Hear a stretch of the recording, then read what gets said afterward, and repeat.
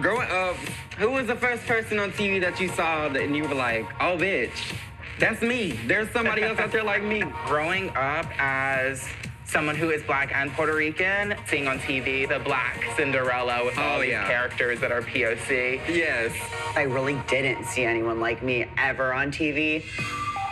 And even when I did see like the Chaz Bonos and like the trans guys on TV, I was just like, well, that is too masculine. That is not me. I'm too feminine. You know, it really like set me back in a way. If there was someone like me on TV when I was a kid, there would have been years shaved off of my little journey. Because like, there's no way I'm the only one that feels this way, you know? I don't really get why we hold the trans community to this expectation that you're either supposed to be Barbie or Ken, like no in between. I just really want to be that start point for people, opening this door and building this community of femme little guys wearing dresses on Drag Race. Like, if I had more examples like us, if I saw that from such a young age, coming out would have been so much easier. Same. I would have figured out who I was so much sooner. Yeah. Because the only thing we had on TV was drag queens and trans women being hookers on TV and being killed. Or gay men being the overly flamboyant, I need a gay best friend to go shopping. And it's like, there is so much more to gay life than just the shit you see on TV. Yeah.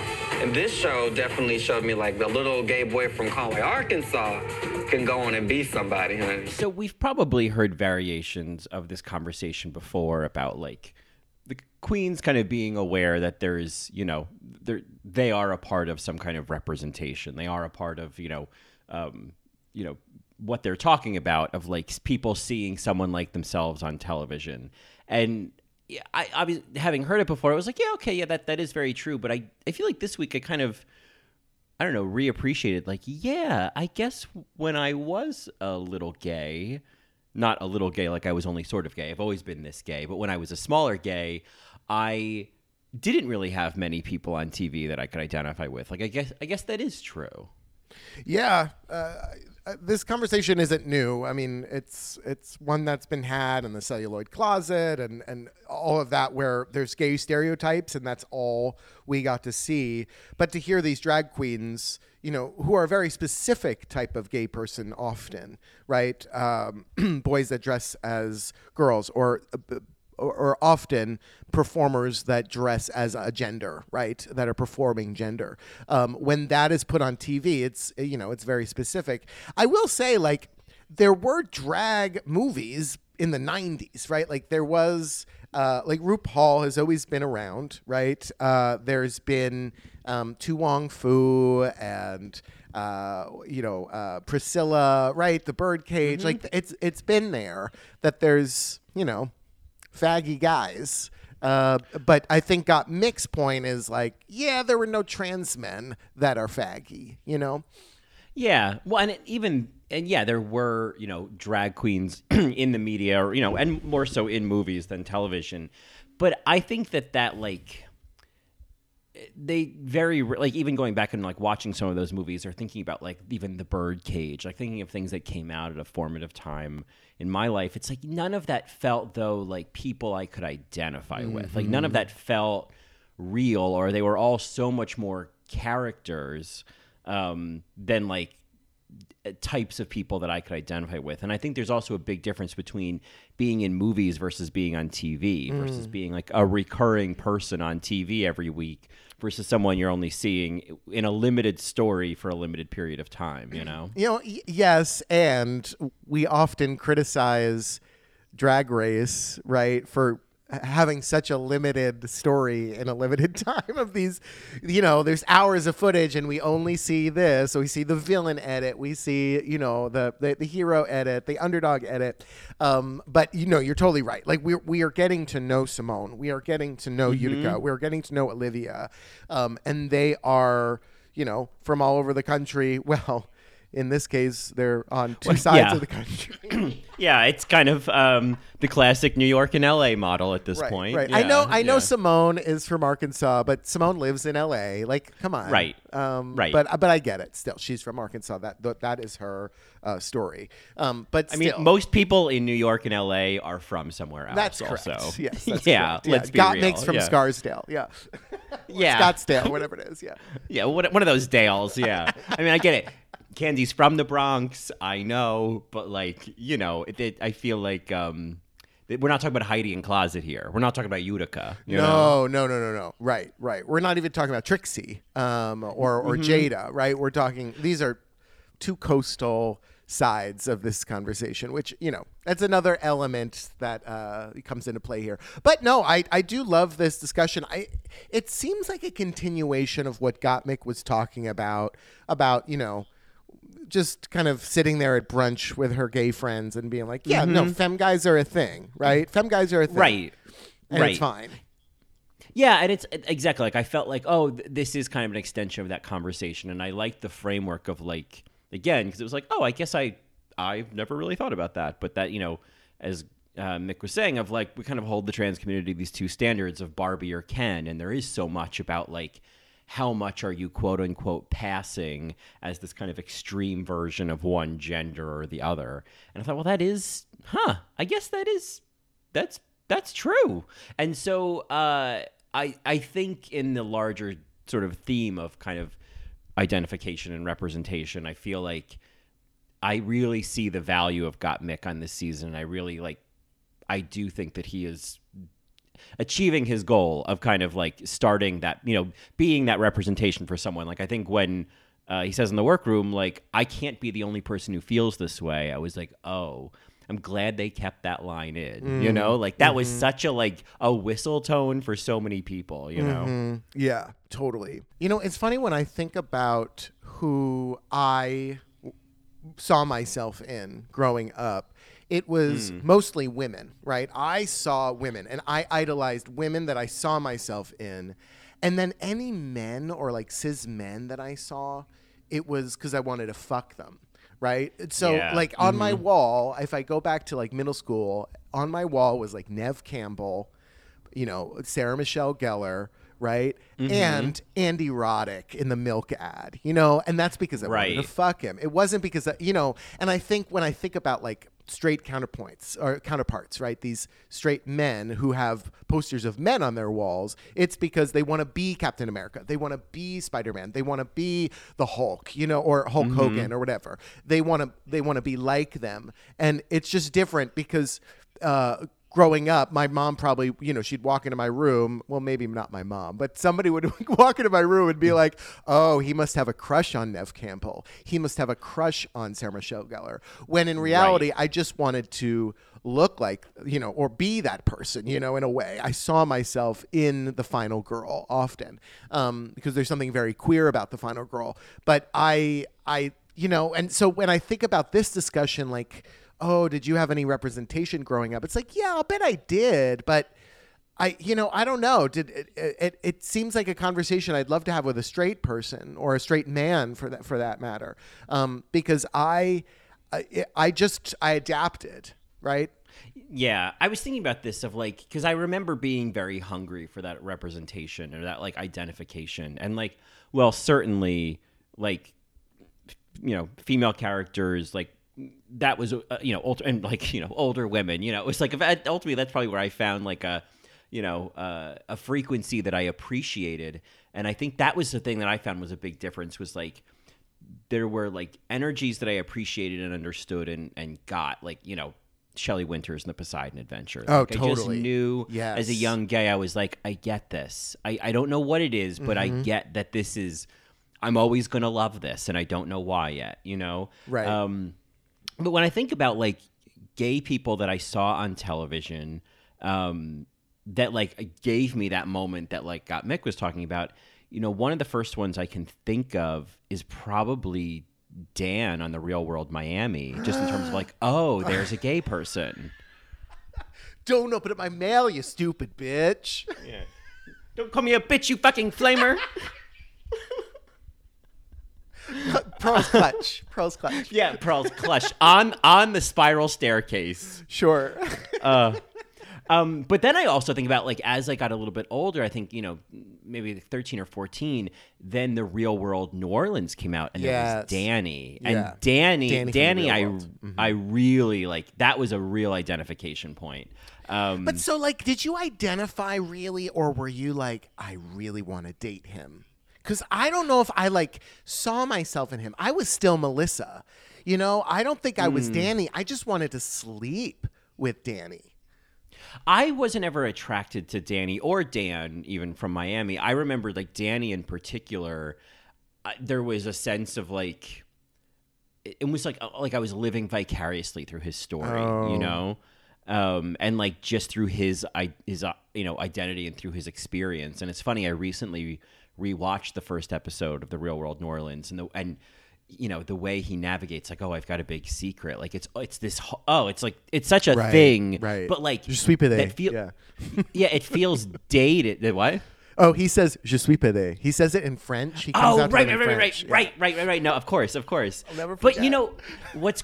what's great about that is, like, now that all feels so dated. But when I was 13, watching Danny say "I have a secret," I was like, oh my God, I totally get this. Right, totally. And then, like, for me, it was like, I'm bi. It's like it's that half circle. Right. And just to kind of circle back to Drag Race here, like, I love that these shows still exist. We may bitch about the competition and the outcomes and the rigor mortis and all of that, but at the end of the day, like, Bimini Bon Boulash is on some kid's screen, and somebody is like, "Oh no, that's me. That's me." Mm-hmm. Yeah, I mean, that's the thing is, like, now we just have this, like, embarrassment of riches that, like, goes far beyond Danny on The Real World, and God bless him. But, like, I love that we have even more representation now. Like, I think to your point about, like, did I want to fuck them? Like, I think that was the other representation I saw at a young age was gay porn. Like, I started looking at gay porn at a really young age. And yeah, I think about that of, like, as the queens are talking about, like, oh, if I had, someone like me on TV at that age, like, how that would have changed my journey. And I think in the same way, if porn wasn't such a big part of my sexual awakening and my identification, how maybe not as fucked up the journey would have been. Oh, right? Putting our worth into our bodies and equating our own validation with sex. God, it would be so different. So different. Because, what's interesting about straight boys watching porn is that it's the male gaze. So they're looking at women and they're not seeing themselves necessarily. They're not comparing themselves with the women. With gay porn, right, we're looking at both, and all we see is those bodies and what they should act like and what is good and what is attractive. Yeah. I mean, just the myths that, like, I believed because of porn and the that sort of, like, ingrained ideas of things that, like, I think I still act out in some ways today. Like, that stuff was, just kind of burnt in at a very, very young, formative, like, impressionable point in my life, Totally. Yeah. And, this conversation edited for TV, right? It's much shorter than it probably, was. Could they have cut certain segments of this episode and made this conversation longer? I think so. I also don't know if these queens were lifting heavily enough in the workroom to, like, go there with this. Like, I wanted to hear more from Gottmik about this. I wanted to hear more from Candy about this, right? Yeah. And even Rosé, I think Rosé also speaks, just very intelligently about these types of issues. And so, but, it's a tacky little TV show. And I feel like these moments are becoming more and more like the deck of cards in the center of a TGI Fridays of conversation starters. Oh, yeah. Or like that thing at the Cracker Barrel where you have to, like, hop over one and take it out. You know what I'm talking about with the pegs and the little... Oh, okay. So it's this little triangle board, this little triangle, and it's got all these plastic, like 10 plastic pegs in it with, like, one... Maybe like one open hole or something like that. I don't know, I've been there before. But the idea being one that you have to. Well, I know one slow night. just me in the mirror, you know? Slow hour. Yeah, right. Sheesh.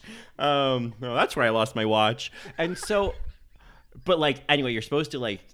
What time is it? Sorry. Yeah, exactly. Yeah. Sorry, go ahead. Yeah. Talk about see me with them hands, you know what I'm saying? But anyway, it's this game where you're supposed to like get pegs. Anyway, the point being, yes, it's like a deck of cards or a little peg game at Cracker Barrel. So there's Please welcome to the stage, Peg Game. Peg game, yeah. Peg game. So all I'm getting from this conversation is that there's pegging at the Cracker Barrel. Well, I mean, I would recommend doing it before you eat because that country breakfast. Scraping the bottom of the barrel there.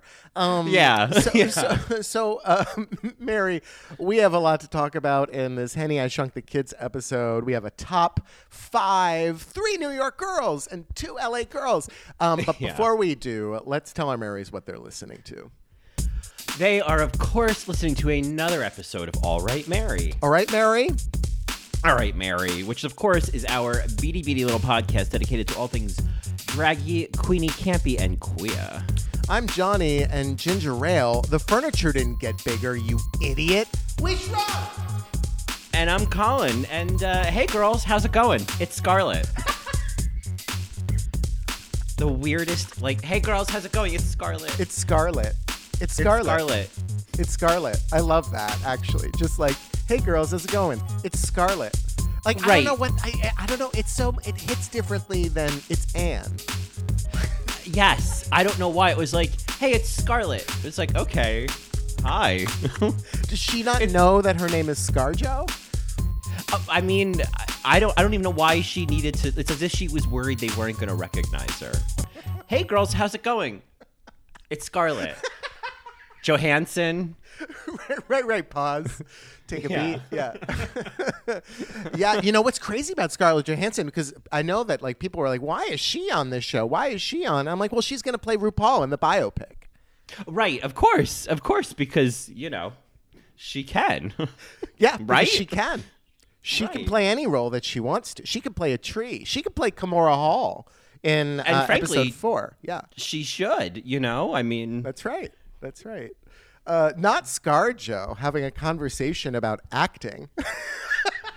Well, I wanted at least one of them to be like, so what was it like to work with Laura Dern? Like, that's the kind of representation I'm looking for on television. You know, I don't know. These moments always kind of make me laugh because I know that it's more about the queens, but I just think it's so funny that they're getting these like little tips and acting lessons for this shitty, tacky skit that they're about to perform. Right. And they're like, we better get Scarlett Johansson in. We better get these Oscar nominees and winners on the screen. Right. These women. Yeah. Yeah, you know, who said it? Who said, oh my gosh, Black Widow. Was that Olivia?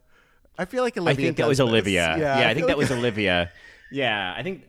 Yeah, it kind of reminds me of a classic moment from season 4 when they announced that the guest judge is going to be Jennifer Tilly. Cut to Latrice and the Talking Heads. Oscar nominee Jennifer Tilly. It doesn't get any better than that.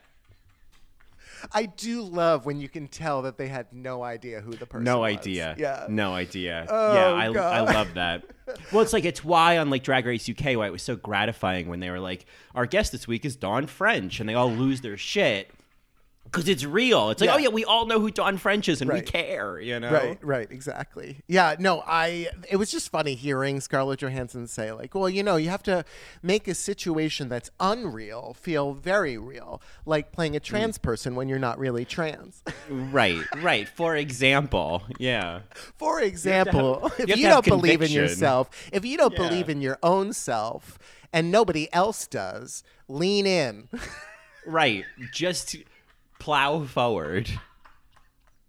Just take up more space. Please. Yeah. Oh, does your husband want to say something? Oh, Colin, get in here. That moment. Yeah. I know people are like, yay, Colin Jost, whatever. And that's fine, right? He had a funny little joke. But I'm also like... Yeah, it was a funny joke. Yeah. I'm like, You really need him to join this conversation? Like, come on. I know. I have mixed emotions about him. I'm like, I mean, I think it's like fine. It's just, he's sort of like tofu. It's kind of like you need to add some seasonings to this. You to make it definitely interesting. do. Yes, you definitely do. Yes. He's like, guys like that, like white guys like that are tofu. Like there's just, sure, full of protein, but no flavor, I kind of love their little relationship because I can tell that they're both very silly, and that makes me happy. Oh yeah, they probably have silly little soap bubble fights, foam fights. Oh, you think that way?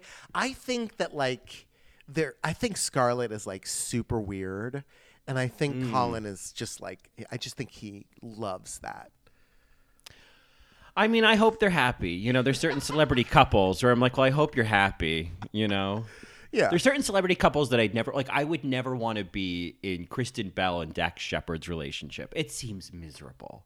It just seems like, oh God, you guys just fight all the time, don't you? Oh, wow. Now we're making assumptions. Well, listen, that's what I'm here to do. I hear you. Yeah, this episode, it had a bunch of little moments that we can kind of just mention briefly before talking about the challenge and the runaway ScarJo. Again, it was fine. And also like, Scarlett, man, I thought she was canceled.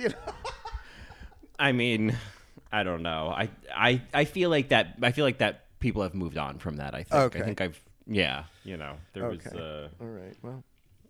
It would have been funny if... it was like, and now Scarlett Johansson, and it was just like a still of a tree. And right. And then it was her voice, Right. Oh, yeah. If they literally did that, yeah. I mean, I wish like she participated in that actively. Then I would have. Yes. Then I would have snapped at the screen. Then it's a drag show. Yeah, exactly. Then it's a drag show for sure. This feels more just like, oh my God, I'm a big fan of Drag Race. Yes. Yeah.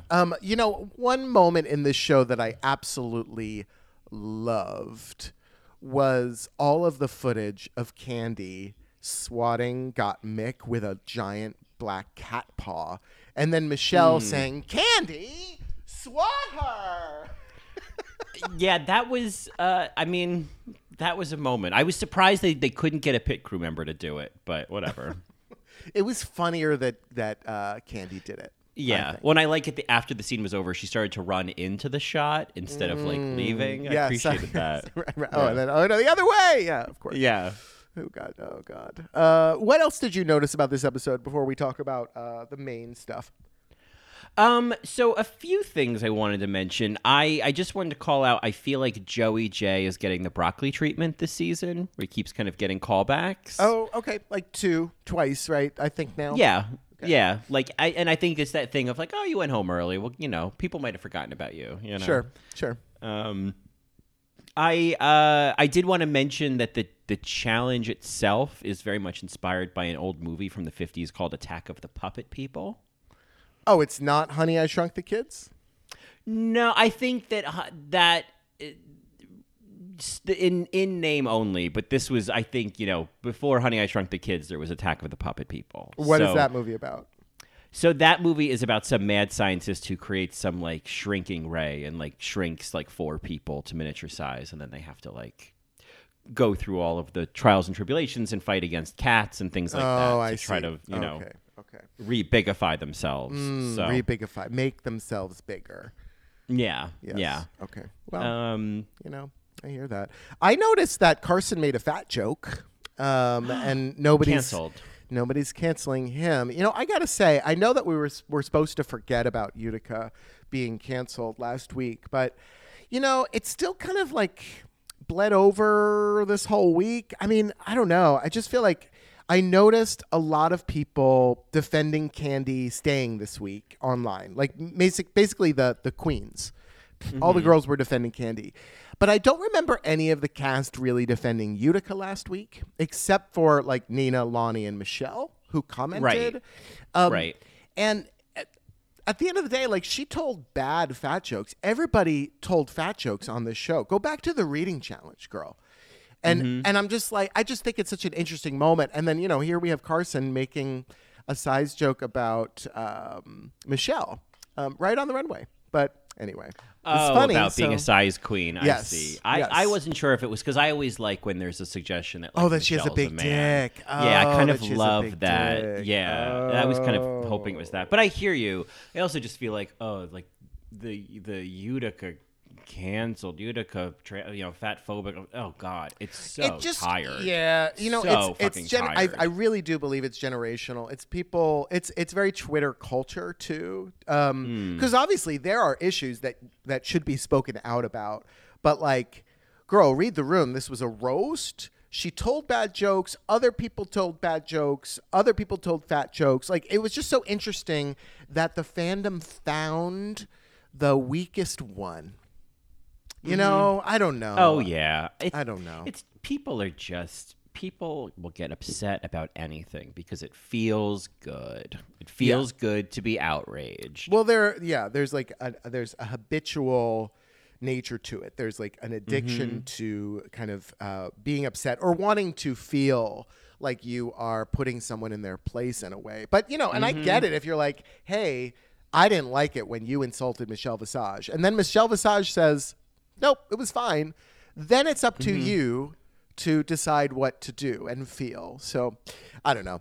Just some spillage from that little moment. But you're right. It was about Michelle having a big dick, which I'm sure somebody could be offended by. Well, God forbid people didn't find a reason to be offended. I mean, God forbid. I need to go on Twitter and tell everyone how offended I am. You Who do that. cares? You do that. You do You that. do that. I'm so glad I know what you think. Want to buy a sundial? Yeah. Oh my. I think I fully fell in love with Gottmik at that point. Not that I know that reference, but that she's being a reference queen. Yes. Oh, totally. And that this whole look came out of that one little moment in Hercules. Yeah. Absolutely. I do remember that moment. It's those Disney details also that you notice. Like, there's details like that all over Finding Nemo that will reference the times. You know what I mean?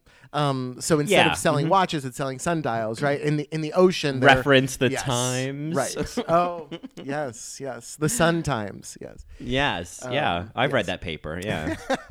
I loved all of the little Easter eggs during the challenge. I guess we can kind of talk a little bit about the challenge. This is kind of a free-for-all episode, but I think we can just go we're for it. Just going for it. So we didn't even do our first ad break, but I think we're fine. We're fine, and it's fine. Yeah. We'll figure it out. So we had Dela's lipstick and the breastplate by India. I'd argue you needed one for Chanel.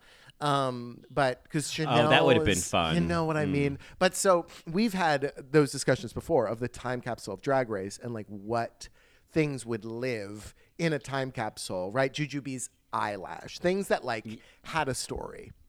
Yes, like tiny little nuances. Yeah, like I think I would add Blair St. Clair's notebook during the comedy challenge. Correct. All Stars. Yes, right. Like that would go in. Right. Time the capsule. phone that RuPaul uses when she picks up the phone and says, "Oh, okay, all right." Yes. Her stage phone that Elizabeth Taylor phone. Yes, the Elizabeth Taylor phone, absolutely. But so anyway, I loved all of those little Easter eggs, and I think there were only like 3. They could have just had so many more. I was like, yes, let's create the story that the workroom never gets cleaned. You know? Yeah. Oh, I know. I feel like that would have been really fun. It would have been like kind of reminds me of when Room used to do RuPaul's Dark Res, and there was just like so many references, like just kind of like buried into the animation. It would have been great. For sure. The challenge, it was long. It was long. I thought it was such a, I mean, these acting challenges are always kind of campy, but I really feel like the whole green screen thing, I feel like they really kind of leaned into how cheesy campy this was. And I thought it was fun. Oh yeah. I didn't dislike it. I think the one thing that I thought was kind of, I don't know what I think about it, was I sort of wished actually that the characters they were given to play weren't supposed to be variations of the contestants. Like I feel like there was a whole thing of like, these roles seem familiar, and I kind of wish we got we got to see them playing. Like that became obviously an issue. This challenge was like, oh, this is in your wheelhouse. This character's in your wheelhouse. Well, like I kind of wish they weren't given that opportunity in the first place, if that makes sense. Okay, so like I didn't get that at all. I was like, these are just archetypical, if that's a word, characters. Like I didn't. I the only one that made sense to me was Olivia, and I'm like, why did you pick this character? Well, the thing about Olivia was like, as we saw in the final product at the end when she's reading Dominique and she has that designing women, Night the Lights Went Out in Georgia moment at the end. I was like, oh, this is great. Why didn't you play a different character? You probably would have stayed this week. Because she could have, yeah. She was doing it really well. Like she owned the end of that sketch, and I was like, oh man, you probably could have maybe done Dominique and actually even done well this week.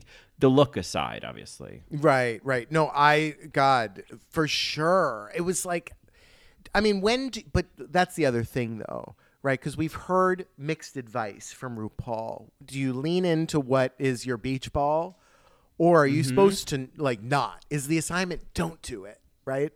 And I feel like she fell into, oh well, that seems like me, because she was probably a little nervous. She doesn't want to go home, but yeah, it was the wrong decision for me, absolutely. And I think it's like besides Rosé, we've seen the other four do that before. I think that was my problem. Whether and I think it was sort of dictated by the script, and some of it was just like them falling on old tropes. But like, Candy was just being Candy. I agree with that critique. She's just being Candy.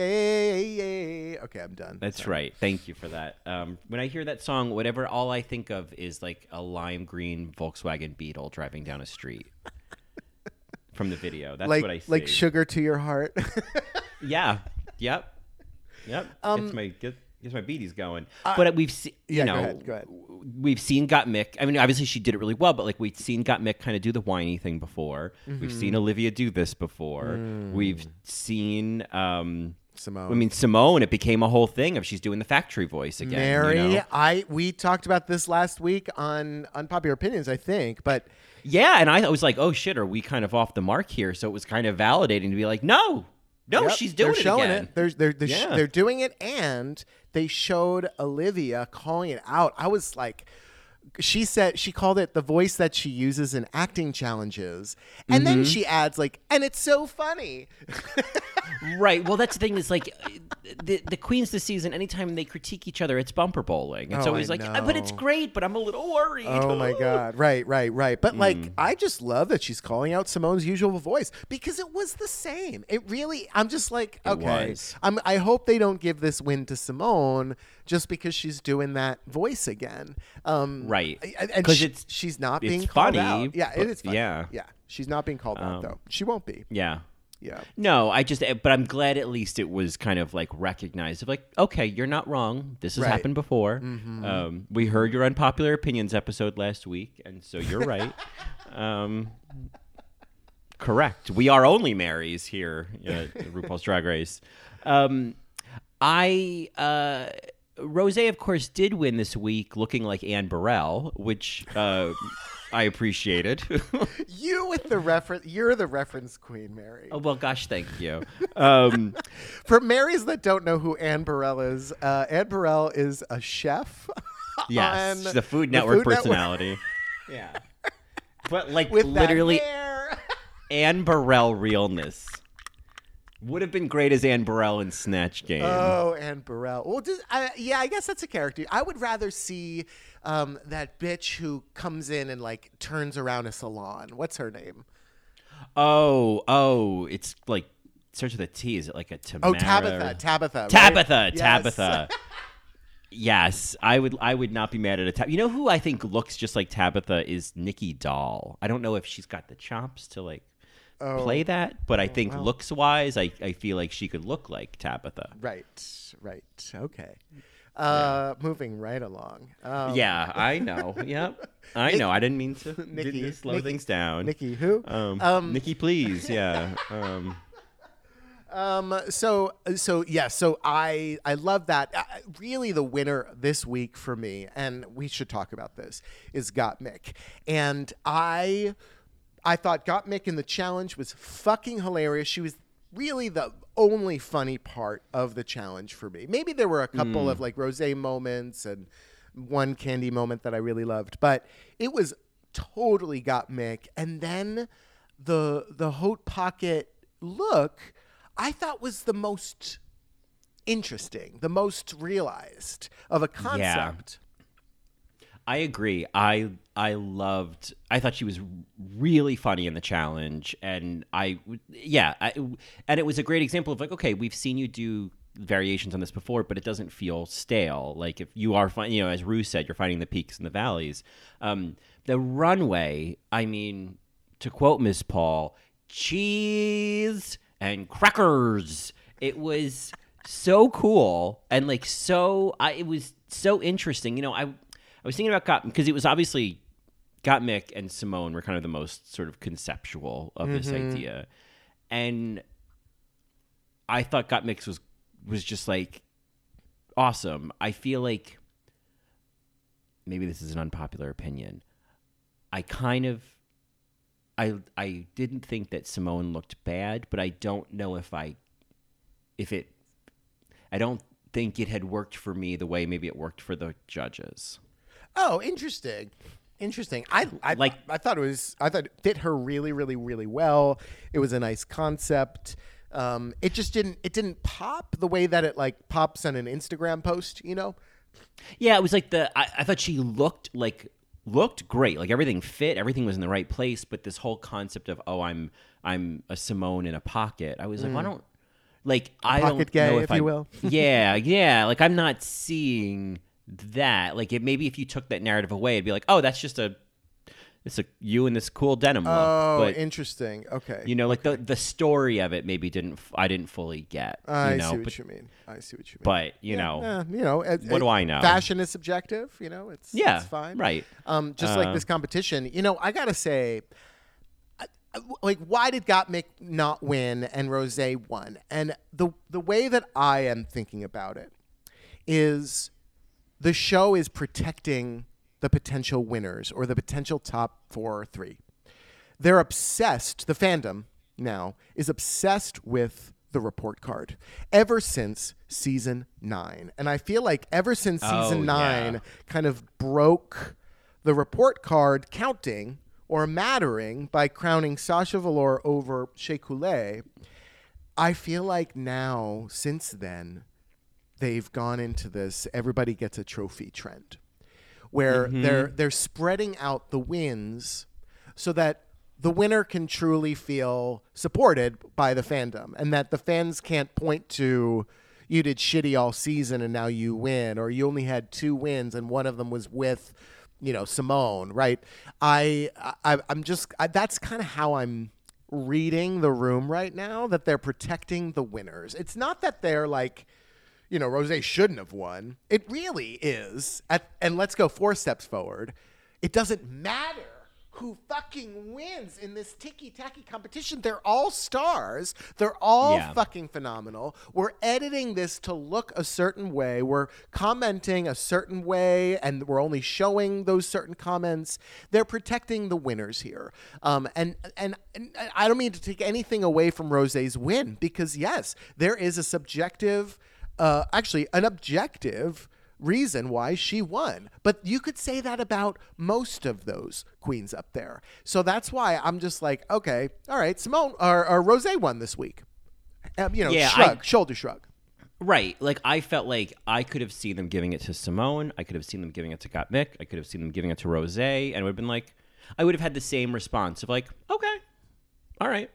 Like, I think my personal preference, I think I would have given it to Gottmik. I think that was, but that is also super subjective, because I think there's a lot of that is wrapped up in like, my growing appreciation for Gottmik. And like, even one of our Marys had even commented, I think on a Patreon post, that like, we've been saying like, oh, this is Simone's Drag Race, but like there is a world where this is Gottmik's Drag Race. Yeah, and got me, gal, Yeah, and got me, gal, officially this week. Like, I still very excited about Simone. I still think Simone is an incredible queen and a front runner, and would not be disappointed or surprised if she takes the whole thing.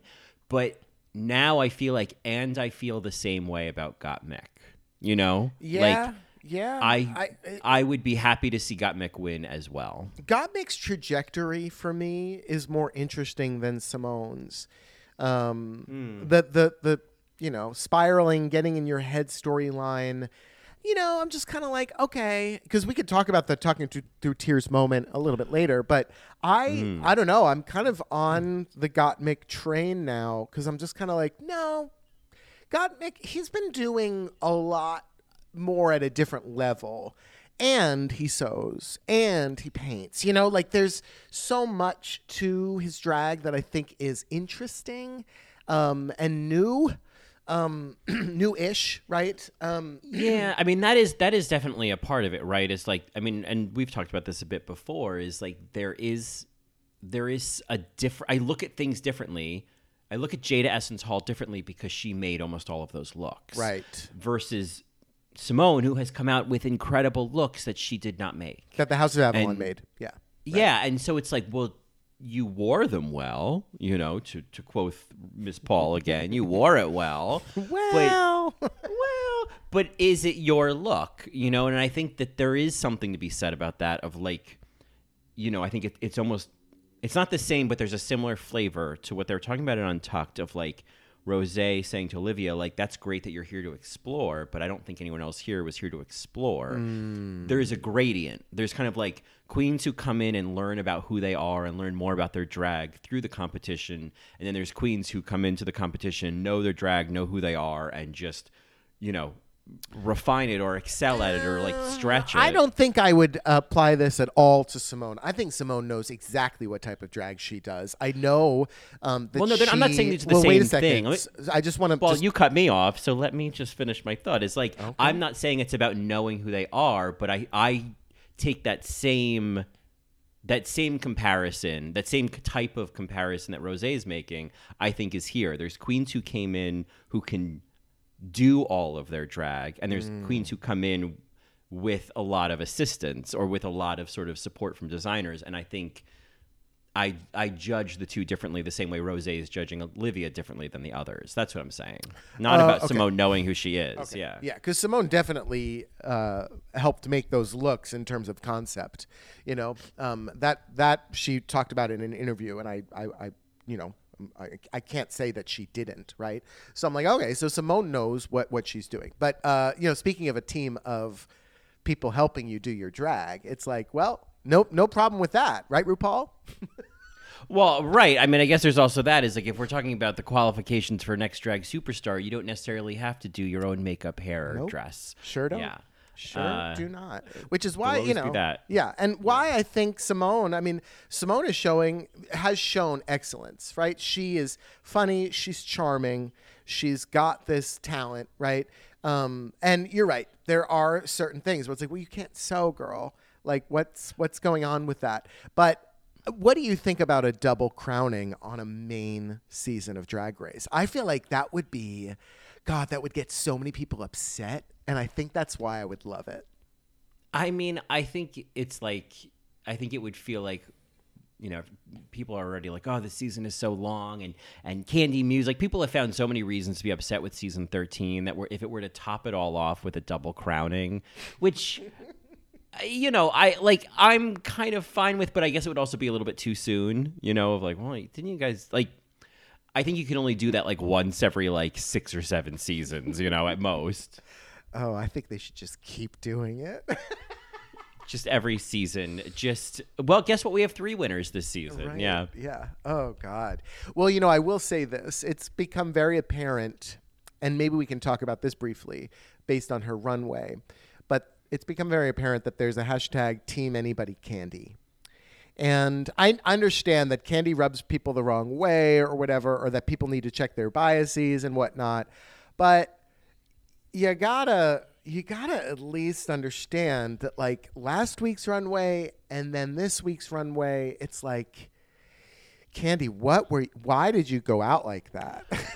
I mean, Yeah, I certainly have, my thoughts and my feelings about Candy Muse, and, have probably said enough about them in the unpopular opinions, and other people have said them plenty. But at a certain point, after the last couple weeks' runways, it's like, folks, like, this is... I mean, which brings up the question, I think, which leads to the question of, will there be a top 4 or a top 3? You know what I'm saying? Because I think I am seeing a strong top 3, and then I'm seeing like little sister Candy in her tricycle trying to keep up with the big kids on the BMXs. You know what I mean? Oh, I know. Oh, God. Candy just wants to double dutch with the rest of them, Exactly. But I just think, she just keeps getting tripped up, and so... Got Mick tweeted this week, very recently. He tweeted, Candy's look, heart face. And then later, I'm joking, totally joking, by the way. Yeah. I mean, like when Candy came out, I was like, I mean, I love that like social media is kind of calling her Chromatica Karen, and I think that is very accurate. You got to give it to Candy for just like leaning in and is like, well, she pulls it out of her suitcase and she's like, well, I've got this. Yeah. Well, and that made me think about like, who is the designer of this look? And like, oh, I know. How do they feel watching this? And Candy saying, well, yeah, I put this on and I didn't feel beautiful in it.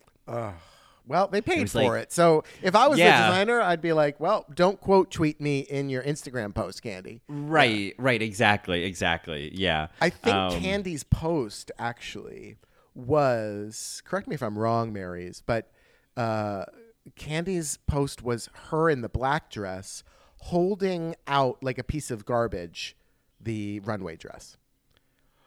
Ooh, maybe I can check on Instagram. I can vamp while I look for that. And I love that awareness, because this dress, like, there was a bodysuit underneath, and then there was, I mean, maybe I'm again, I don't know much about fashion. Maybe she was quoting something, and then it just didn't go forward enough. I don't know. Certainly, she didn't design this herself or make this herself.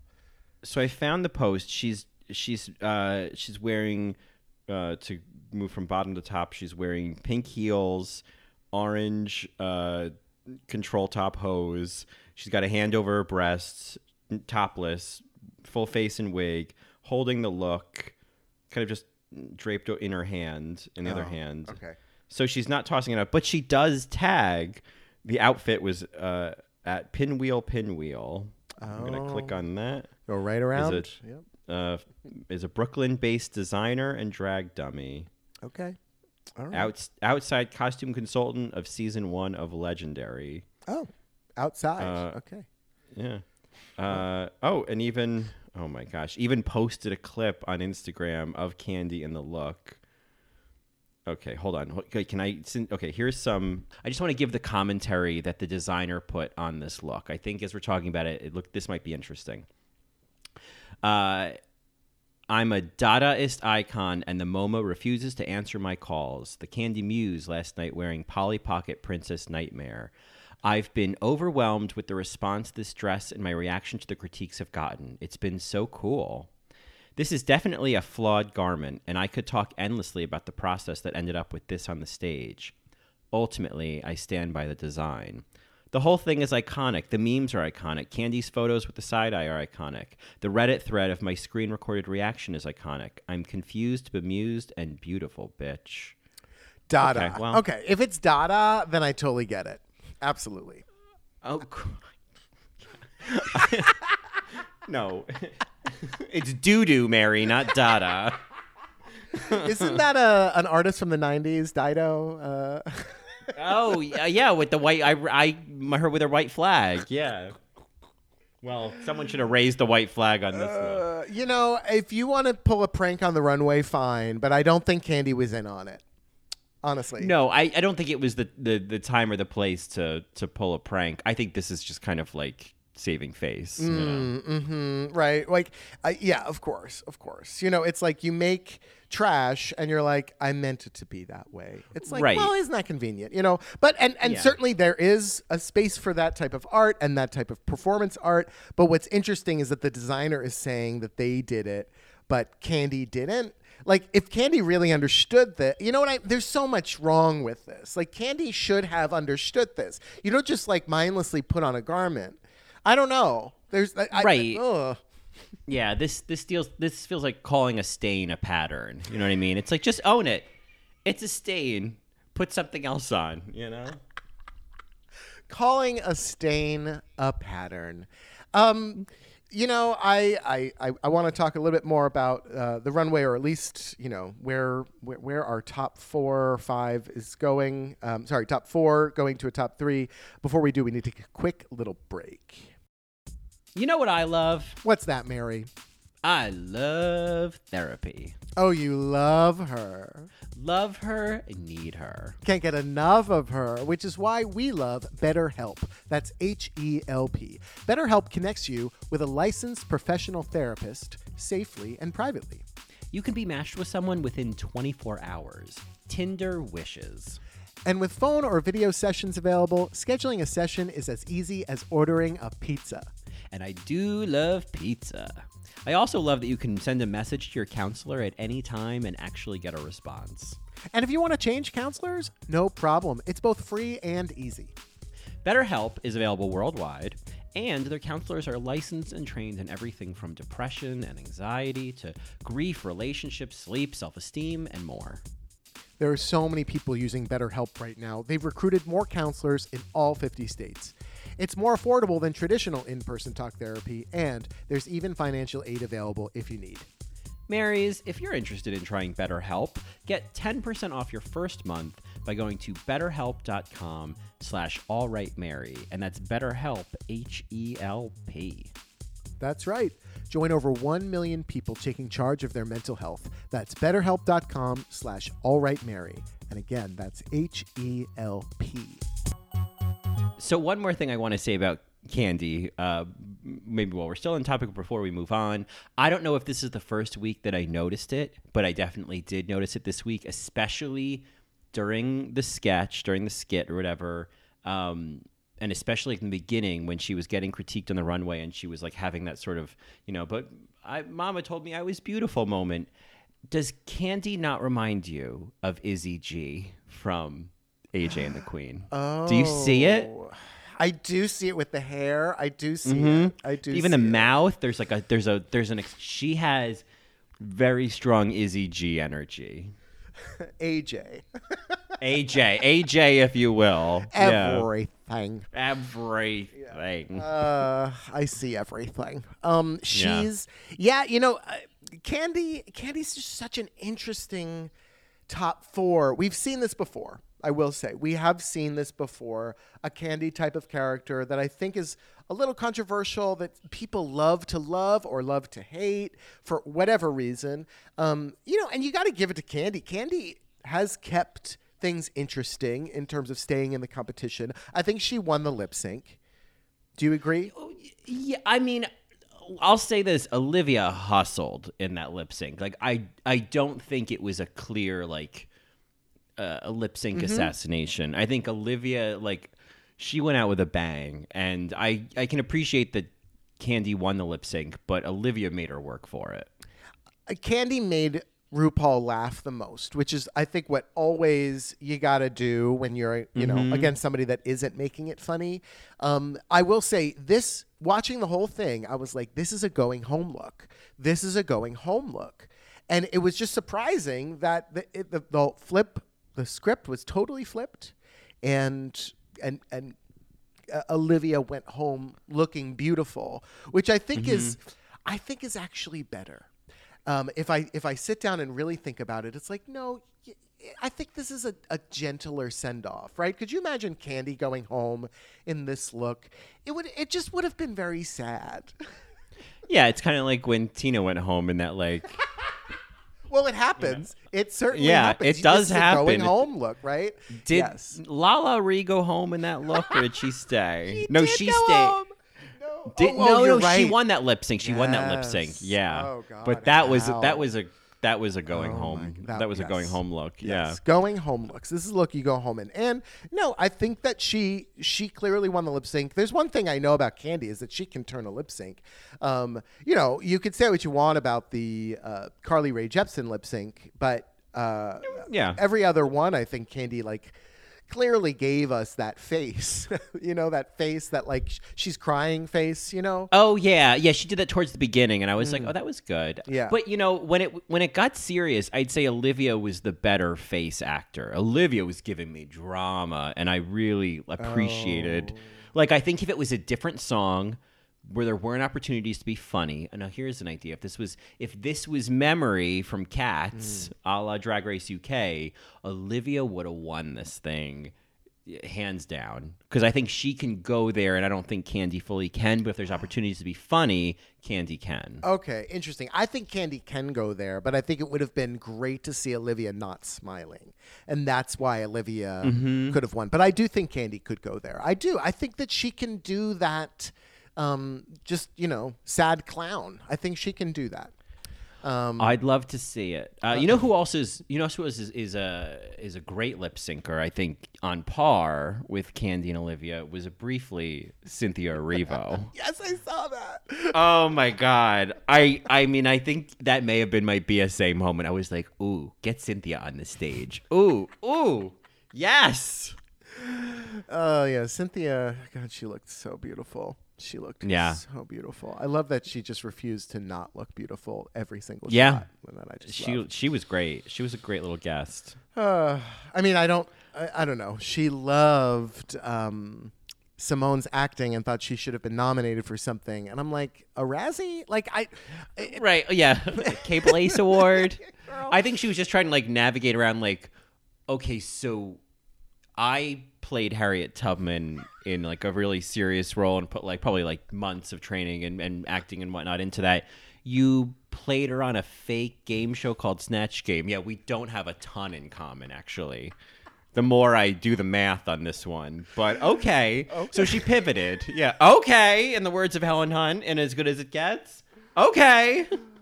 Well, we've had some debates this episode, but one thing I think that we can agree on is this next topic of this top three. Certainly Candy feels like the fourth, and I don't know if it's doing her any service to keep her around for the final, but maybe it would also just like a double crowning, it would be a gag to see Candy win, just to see how mad people get. But I wonder... I know there's 3 episodes left. One of them is going to be a reunion. Next week, these little laps around the ballpark, I'm just like, girl, just give us the finale. I don't need to see another dance and rap challenge of RuPaul's song. Yeah, which used to be the finale. Mm-hmm. That's the weirdest thing about it is these the last kind of lap in the race. The format for that used to be the actual final episode, and so now it does feel a little bit like, okay, well, what else is there? And especially now, where my assumption is there will be a top 4. They haven't. I can't think. Except other than Canada or Holland, I think for the most part, the U.S. franchise lately, they've except for Sherry Pie, they've always featured a top 4 in the finale. True. Yep. So I kind of don't see why this would be any different, Yeah, it won't be. And, I think of Cameron Michaels, who was the clear 4th, and it's Cameron's not going to win, Mm-hmm. I do think... Ellie Diamond, yeah. Oh, right, Ellie Diamond, even though Ellie got eliminated, right, before that lip sync, which was just so silly to me. But with season 9... That's when I was like, no, this is good top 4, because it was Peppermint. Peppermint was the 4th. But otherwise, I don't I think even, was it Vanjie's season that she was the 5th? She was the 5th, yeah. Season 11, God. She was the 5th, yeah. And it was okay, Silky and Vanjie, it was girl, just eliminate one. And I don't know. I think I have a knock at the door, but I can't answer it. So, no, I think there is a good thing for having a top 4, right? Sure, give Candy some more airtime, but just eliminate her before the final. Right. Like it's that thing of like, once it gets down to the wire, I want to feel like anyone could win. And I think between Simone, Gottmik, and Rosé, I think they all have reasons, and even track records of like why they could win this whole thing. And I don't like there's no world like Candy has been a great reality TV show contestant, but there is no world in which she has been as strong of a competitor as the other three at that point. So like there's no suspense.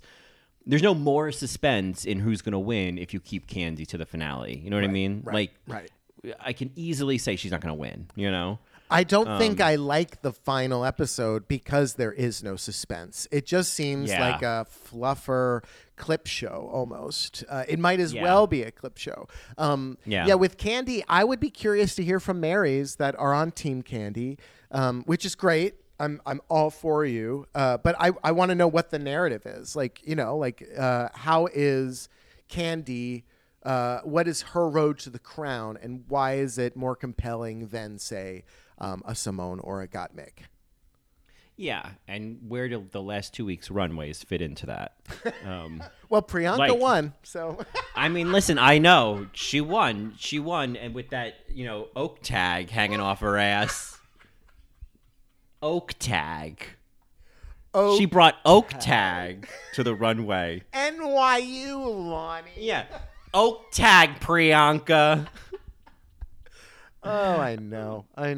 Well, one thing, kind of topic of discussion you wanted to kind of roll into was this idea of being to you or not being yourself, right? The play that Drag Race does with those two critiques, and we kind of started hearing that from Rosé of like, well, that was my problem. I wasn't being myself enough. What are your thoughts on this? Well, I think there's there's variations of that because there's, I think especially this season, it's interesting because it's like and Rosé kind of buries the lead of like, being afraid that she would say something that, would upset fans and they'd all turn on her. And it was like, I think everybody's had that. Everybody's been worried about that. Everyone's been conscious of that. And so everyone is already coming in with that, like, it's not just awareness that you're on television, it's awareness that there's a lot of people watching who could react in a way, and you are now kind of at their mercy in some way. It could ruin you. Yeah, exactly. And so I think there's, there's that element, but then we've also kind of seen it within the competition itself. Like, I think it's just been an interesting theme of like, with Tina, and I think the makeover challenge was kind of like a great example of this. It's like, well, yeah, but who are you? And are we bored with that? Or like, do we need to see something else? Like, I feel like, Tina was kind of almost an unfair victim of that critique. I think we've seen that with Simone, where it's like putting on The Voice, where it's like, well, that's not really you though. Like whenever Simone talks about, like, I love when Simone was saying on the runway about her look and was like, reflecting on old friends who just accepted her as gay old black Reggie. And like, I love when Simone talks about Reggie, and I love Simone just being Simone in the workroom. And it's like, and I think that's why, like, when then Simone like puts on these affectations, it's like, oh, you're kind of painting the peacock a little bit, And so it's like, I actually think we've talked about this like with Ben de la Creme in the past, where it's like, I actually think when you put on the voice or you put on a persona, you're kind of choosing the less nuanced, choice here. And I think, so it's like with Simone, I want to see her be more herself. With Olivia, I want to see her be less herself. With Tina, you want to see some different brand of Tina. With Rosé, I want to see more of yourself. Like, it's almost like the goalpost gets moved depending on the queen, Yeah, what it boils down to is, do the judges like your drag persona or what you are presenting as your drag persona, right? I feel like with the character that Simone puts on, RuPaul loves it. Many of the fans love it. It's very entertaining. It's very funny to me when she does those faces and stuff during the lip sync. Like, I don't know, the Factra voice, like that was funny. It's just, it gets repetitive and, you could still love it and that's great. It's whether the judges decide to call that out. And I feel like in the past, right, you have Derek Barry. It's like, why did you tell Derek Barry to do different eyebrows when that's not Derek Barry's drag? Why did you tell Max to not wear the silver wig when that is Max's drag? Why are you telling these queens to not be themselves when that's their character, right? That's their shtick. That's what they do. With Simone, I get plenty of Simone, or I get plenty of Reggie in the reality competition. What I see the judges are saying, that, they're not asking for that, like they are asking for that from Ben or from Laganja or even from Derek in a way. It's interesting. There is like a double standard. I think of that with Nina West. And they're just like, well, we need it to be a little more elevated. It's like, yeah, but she does campy drag. Like, right. That you can't just say stop doing your type of drag. And, to quote the Raven, right? Nevermore. No, she's like, I'll do whatever the judges say. Oh, Raven. You mean the Blackbird Raven? The Raven? Is that what you're talking about? Yeah, I'm talking about the Blackbird Raven from season 2. Yeah. Yeah, ravens. They're usually black, aren't they? Yeah, well, and I think exactly. It's like what it also makes me think of is, and granted, this is not so much in the Drag Race world, but kind of in the what's the tea world, but like the Randy Rainbow conversation, and of like people, you have to remember like what are people paying you for? Like what do they want to see from you? And like you got to make sure you're giving people what they're showing up to you for. And I think that always makes sense to me. Is like you got to like give the people what they're asking for longevity. But then on Drag Race, it's like, yeah, but we want to see, like, there's kind of the justification of like, yeah, but I want to see if you can do glam, I want to see if you can do this. I want to see if you can do that. And then I think, well, isn't that what Olivia was talking about exploring during the competition? Like, isn't that actually what the judges are asking you to do? And so it's kind of like, but then at the end of the day, you like, what's going to sell or like what your career after this should be based on is like what you do, like and what you do well. Yeah. It shouldn't be like Ginny Lemon shouldn't now be trying to do glamazon drag, right. Like that doesn't make any sense. And so it's just an interesting kind of, we're asking you to like, the concept of RuPaul's Drag Race is we're asking you to do all of these things that would be expected of you in your career as America's Next Drag Superstar. But it's also like, but we also want you to do all these different things that you'll never do again, But it's just, we want to see you in all of these iterations of you. And I think that's like the gold. And that's why I think Simone and maybe somebody even like Got Mick are doing very well, is that Simone can translate her drag in these different types of runway challenges. And even in the acting challenges, Simone's character is always there and it's still entertaining. It still works. Whereas Olivia, it's like, okay, but Olivia, actually, it doesn't really work now. Yeah, it gets kind of grating. Yeah, like Simone's never got grating. Right. It never got like, oh God, this again. But like when Olivia started doing that little like shuffle and started doing that voice, I was like, oh my God, this is some air violin, which I think she did do during the lip sync at one point. No.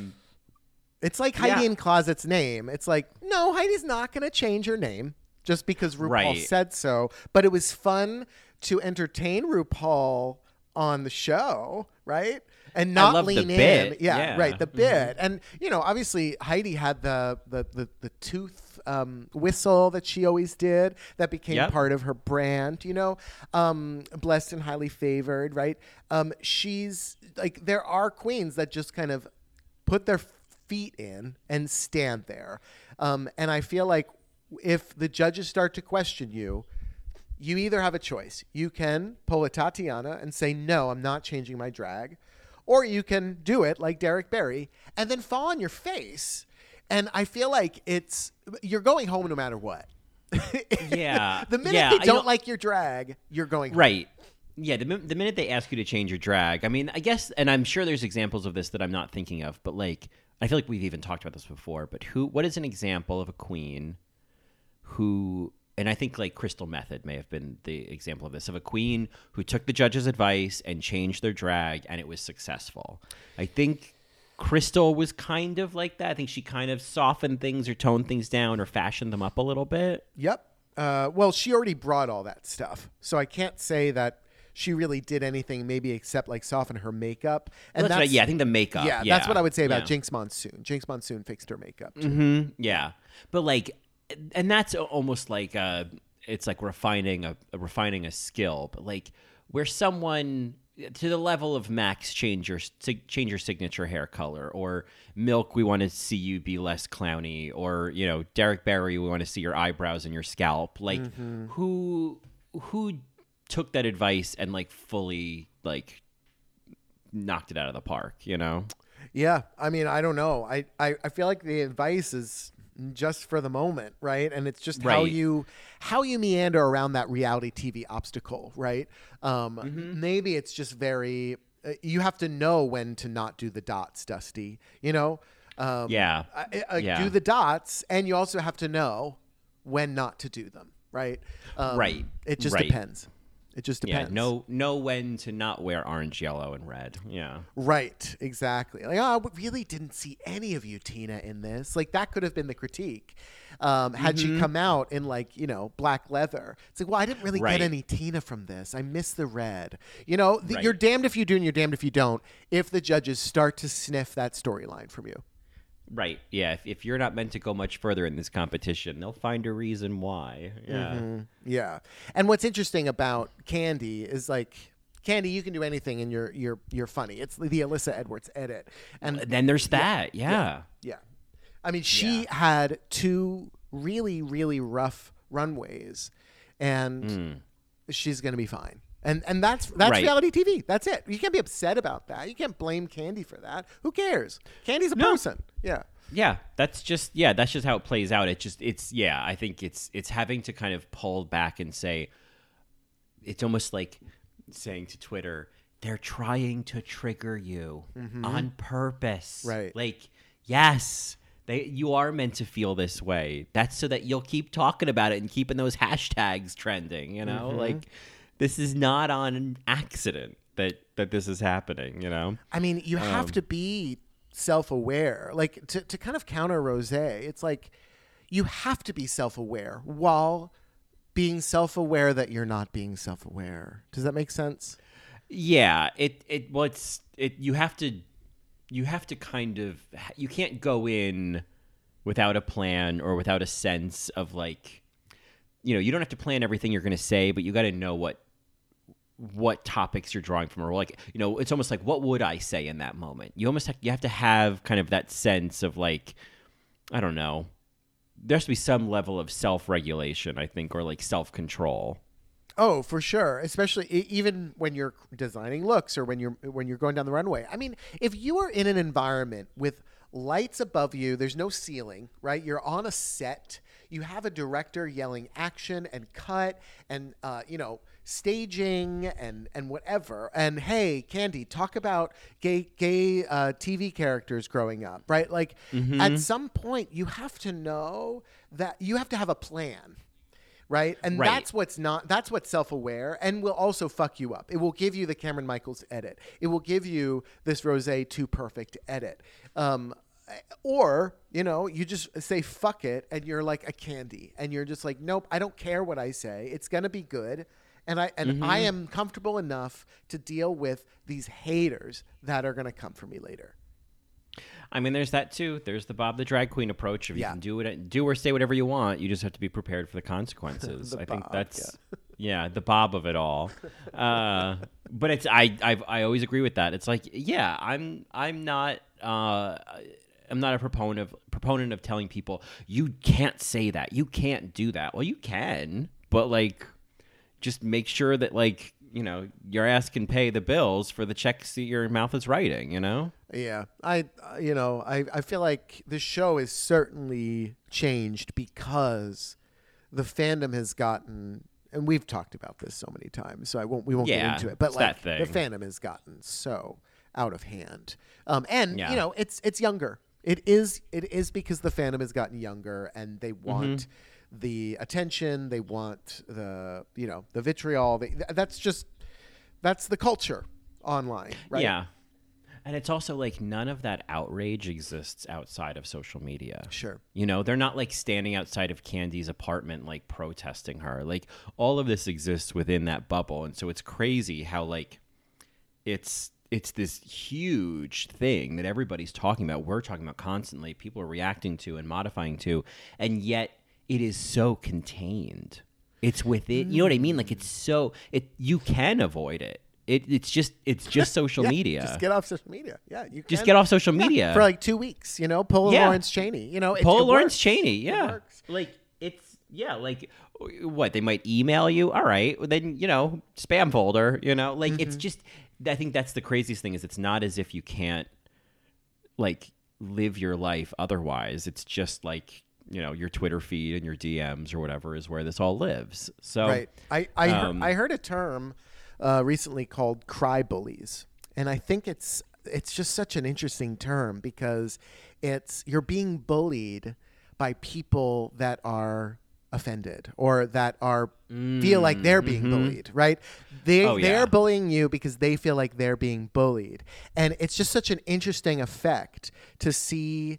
It's like, whoa, your comment was so damning to my community, and then all of them come in and then bully the fuck out of that person off of social media or whatever. Yeah.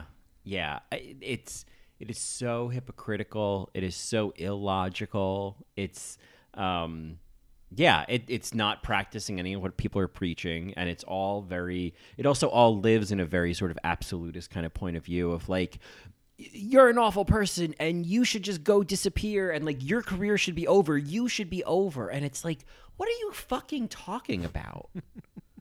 Like, okay, so they should just quit their careers and like get a data entry job that's work from home so you never even have to see them commuting. Would that make you feel better? Like, this is stupid. People are dumb. People are dumb. D-U-M. People are dumb. Do you have any other thoughts on Hot Pockets, Mary? I mean, I thought they kept saying oat pockets, and I thought, ooh, my oat pockets bring all the horses to the yard. And they're like, nay. Nay, yeah. I'm like, these are good oats. And I just have to say, I mean, not to trivialize Simone's emotions, but like gold class talking through tears from Simone this week. I mean, gorgeous. Just the Viola Davis of it all.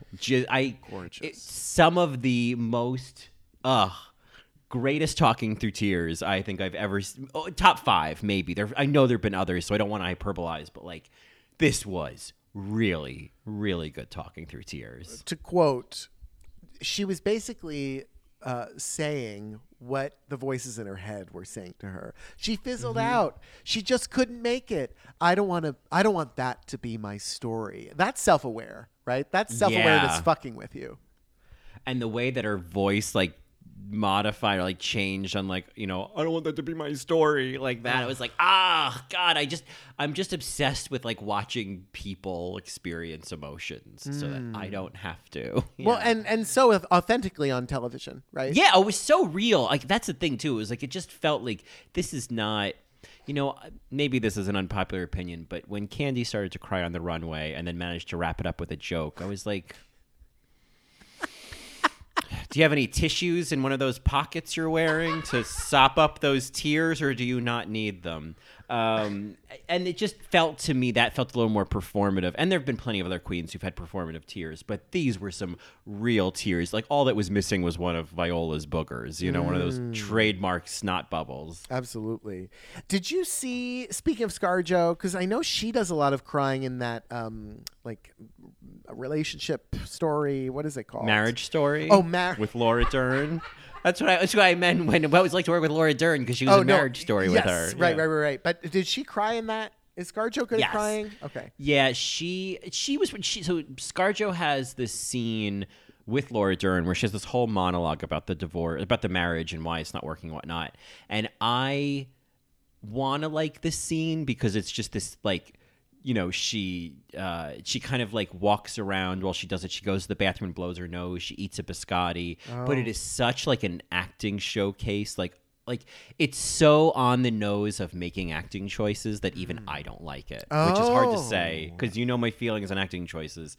But there's also there's this like like this still of her crying. There's this look on her face, and I wish I could. I've seen that. Yes, meme. that meme. Yes. That meme is so funny, and like that's.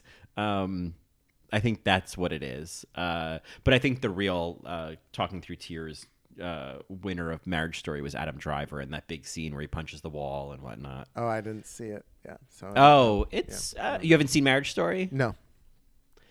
I mean, Laura Dern got an Oscar for it, and I'm very conflicted about it. All right. Well, I just thought about Talking Through Tears, and I was like, oh, wouldn't that be interesting if Scarlett kind of taught them how to do it. One thing about ScarJo that you cannot take away from her is the rasp in her voice. I just love. Oh, yeah. I can't wait till she's like in her 50s. Then it's really going to come together, oh you know? Oh, my God. Scarlett Johansson playing somebody's, mother who just lost her son, Yeah. Inevitably when they do the remake of Hereditary and Scarlett Johansson gets to play the role. I'll bet she can do it. She'll play the tree also. She'll be the telephone pole. Yeah, exactly. Yeah, because she can play anything. Yeah, play the piano wire. Yes. Is that Scarlett? Hey, it's me, Scarlett. Hey, girls, it's me, Scarlett. Hey, girls, how's it going? It's me, Scarlett. Oh yeah, it's Scarlett. Do you think that was the third take? It must have been. They must have been. That's. Hey, it's me, and they're all like, "I'm sorry. Who is this? You look like a tree. Who is this? I don't know. Are you an elderly black man? I just can't. You're so versatile. I can't tell. Is this the tree from Pocahontas? I think it is. I know that tree. Pocahontas. I was in the background. Pocahontas sung to me after I sung to her. After I sung to her. Well, anyway, Marys, I think we're going to wrap it up there. If you have any thoughts, you can reach out to us at AllRightMary on Twitter. You can find us on the web at www.allrightmary.com, or you can email us at allrightmarypodcast@gmail.com. We are also at tasteofreality.com/allright-mary. And if you want, you can follow me on Instagram at JohnnyAlso, or on Twitter at JohnnyAlso1. And you can hear more of me on my other podcasts, In the Details, a celebration of nuance, or Best Supporting Podcast, a celebration of Best Supporting Actresses. And you can find me on Twitter at Colin Drucker, Instagram at ColinDrucker_. And of course, you can get more of both of us, including we're now doing some really great recaps of some movies that we have been needing to discuss for a while on Patreon. We're still doing, for our $10 only Marys level, our unpopular opinions, unfiltered conversations. Soon there'll be our Drag Race Down Under recaps. You can go back and listen to Drag Race UK recaps. All of this at patreon.com/allrightmary. Yes, and our last chance lip sync this week in honor of Simone's runway, looking like the lead singer from Paramore. I just love that no one in that room knew her name, so they couldn't correct Simone. Hayley Williams. Oh my God, of course. In honor of that reference, we give you a very gay. I think Hayley Williams is like a gay icon. I know my friend Melissa used to love this song. We both loved this song. Misery Business by Paramore. She is giving you Tina Burner hair. It's just fabulous. Yeah. She and of course, ironic, of course, that Olivia went home this week for this song, but that's just another fun little connection. But indeed, I haven't heard the song, so I can't comment on it. But I approve. Misery Business by Paramore. Marys, we hope you have a fabulous week, and we'll see you next time. Tot scenes.